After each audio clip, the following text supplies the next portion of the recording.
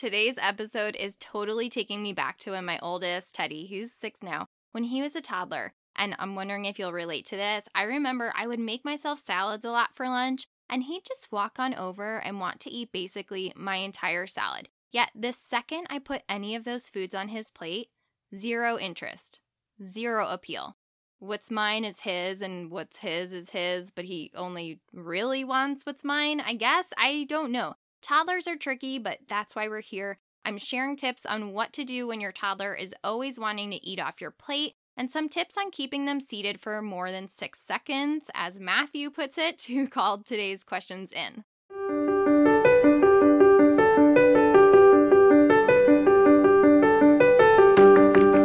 I'm Casey Barnes, registered dietitian nutritionist. This is Feeding Toddlers Made Easy, where we demystify your toddler's wacky and frustrating mealtime behaviors and talk about how to get them good nutrition too.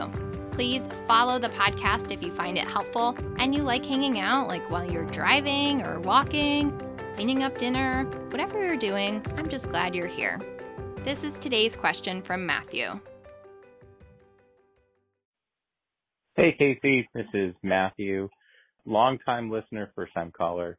Our 2 children are 1.5 years and 8 weeks, but our 2 questions are about the toddler.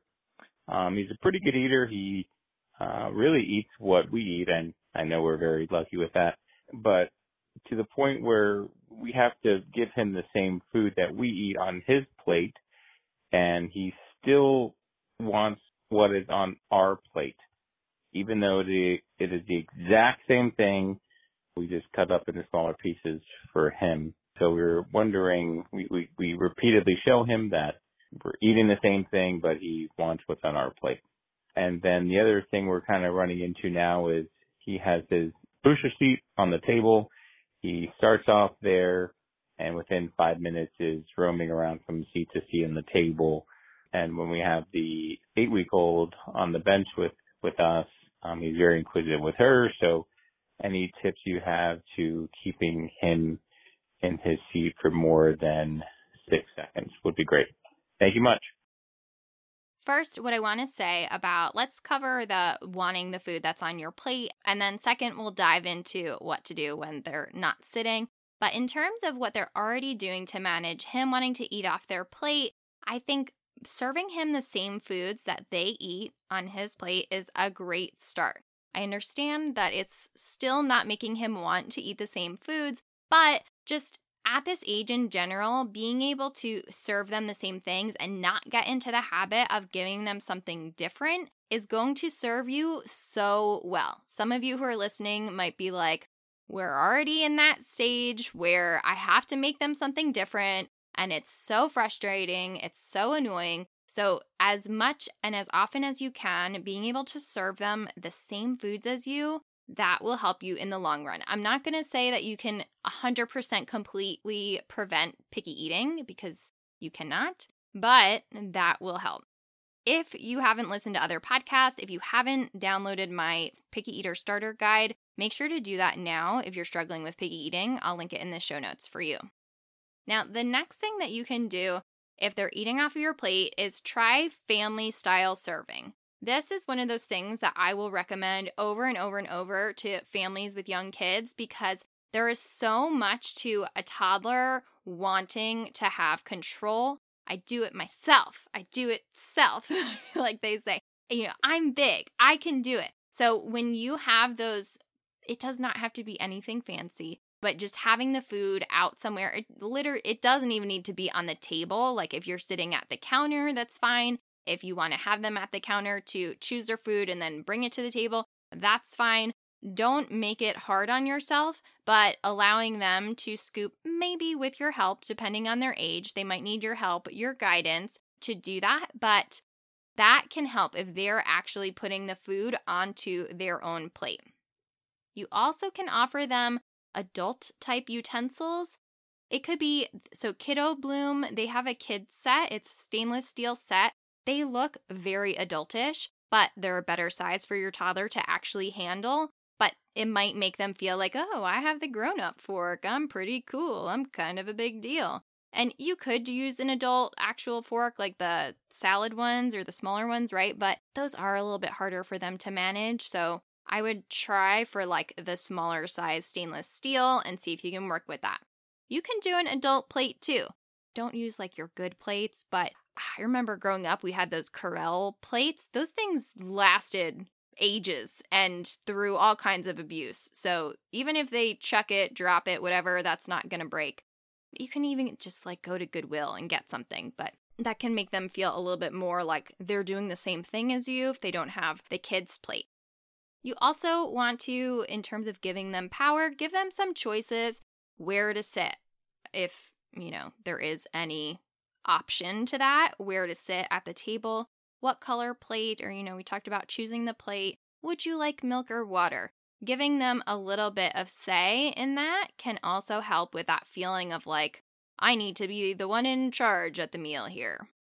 It's normal for toddlers to want to do this and to eat off of your plate. For most kids, it's a phase that they get through, but you might need to use some of these tips to help encourage them. Also, just telling them that you like what they see. I find that this helps with basically all toddler behaviors of like really reinforcing the thing that you want them to do. And so when they are eating off of their own plate, like, hey, I see you eating off your own plate. That's awesome. Like just telling them what you see, that is good. Now, in terms of getting them to sit, I have a whole PDF download on this. So I will link that in the show notes for you to download so that you can have this little handy dandy reference guide if you're struggling with getting your little one to sit, because I know it is so annoying. You just want to sit down and like have a meal. So let's go through my step-by-step formula to get your toddler to sit. But first, you need to know like what to actually expect. And really about 5 minutes is unfortunately about what you can expect for a young toddler. So you might already be doing pretty well. You just wish that they were capable of more because you want to sit.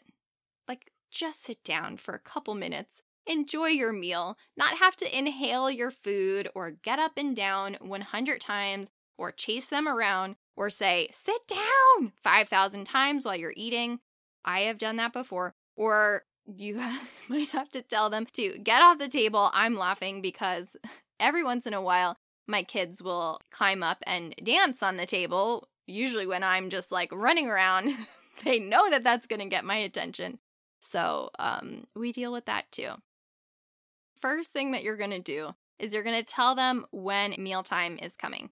In 2 minutes, it's time to clean up your trucks and it will be dinner time. Like, give them that warning. A lot of times they don't want to stop playing. So this helps with the transition when you're like preparing their brain of, okay, we're going to be moving to the next activity. And then that way they can be fully present at the meal versus like just still thinking about like what they were playing with and what they want to be doing with that and really just wanting to dash off from the table. We want to help them come to the table and transition to be there and like be present so that they can actually tune in with their hunger and fullness so that they're not just like, I'm done because they want to go play. And then 10, 20 minutes later, they tell you they're still hungry. We don't want that. So if you say you set a timer, 2 minutes, okay, the timer went off, clean up your trucks, please. We do that. We make sure the food is ready before you seat them. Otherwise, you're going to lose out on sitting time. So really try to wait till that last possible minute to get them in the seat so that they don't get wiggly by the time the food comes out. We actually have an exercise band around the legs of my son's chair. My daughter wanted it too because she wanted to be like Big Brother. So that it's really just to get out energy while staying seated. Like if you have a wiggly kid, and a lot of kids are just wiggly kids, they want to be moving around, having that band to play with and kick back and forth is a much better use of their energy than them trying to climb out of their seat. This is kind of like a troubleshooting tip. You want to make sure when they're seated that the table hits them at about mid-chest height or lower. Think about having to be like face level with your table, even if you've ever been at a restaurant or like a bar where it's just the seat is too low for the table and you're trying to eat and it's really awkward. The same thing is true for your kids, and they're not going to want to sit as long if they're not comfortable eating. So do a little check, make sure that they are at the right height. This part is important. You want to start the meal with a routine. to trigger the start of like, let's really get focused and present here. We are starting the meal time, and this becomes a routine so that every time this happens, we know that we're going to sit calmly for a meal. This can be a song, this can be a prayer. Those tend to work best, but whatever it is that your family likes to do, just pick something and do it. Take a deep breath if you need it. Set the tone for a positive meal. Preparing dinner is usually not very calming. Like, at least not for me. You tell me if you feel nice and calm, but usually I am hearing like, mama, mama, mama, and like there's a million things happening. It's not calming. So when you get to the table after you do your song or your prayer, you take a deep breath. That's just for you so that you can help to set the tone for a positive meal. If it's a negative vibe, no one wants to be there. I'm not blaming you at all if you're feeling tired or frustrated or just worn out. Those things are all completely valid.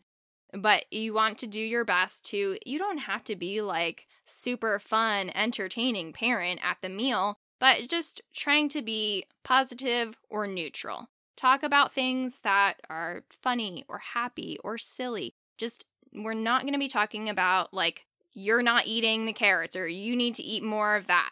We want to avoid those things of commenting on what they're eating, what they're not eating, putting any pressure on them, because that's really going to shift the tone into that negative category. And no one wants to be there when it's negative, right? So even though you're doing what you feel like, we even had a little bit of this happen in my house this morning at breakfast time. I was just in a cranky mood. No one was getting ready for school. And I was just cranky. And both my kids started crying. I'm like, oh my God, I just need you to eat because we need to go. And I'm so frustrated right now. And so that stuff is going to happen. Like, you're human, but we just want to think about in general, can we like give ourselves a minute to collect ourselves and help set that tone for the meal? You can allow one small toy at the table, like a little figurine or a doll that they can feed. That can sometimes really help engage them and encourage a picky eater to be more interactive with the food rather than just sitting there and looking at things. And this also helps keep their attention a little bit longer. I don't want you to set up a whole scene of animal friends or whatever. Like, one toy is great. Then again, you're going to reinforce the good behavior. I see you sitting so calmly at the table. I like the way you're using your fork gently.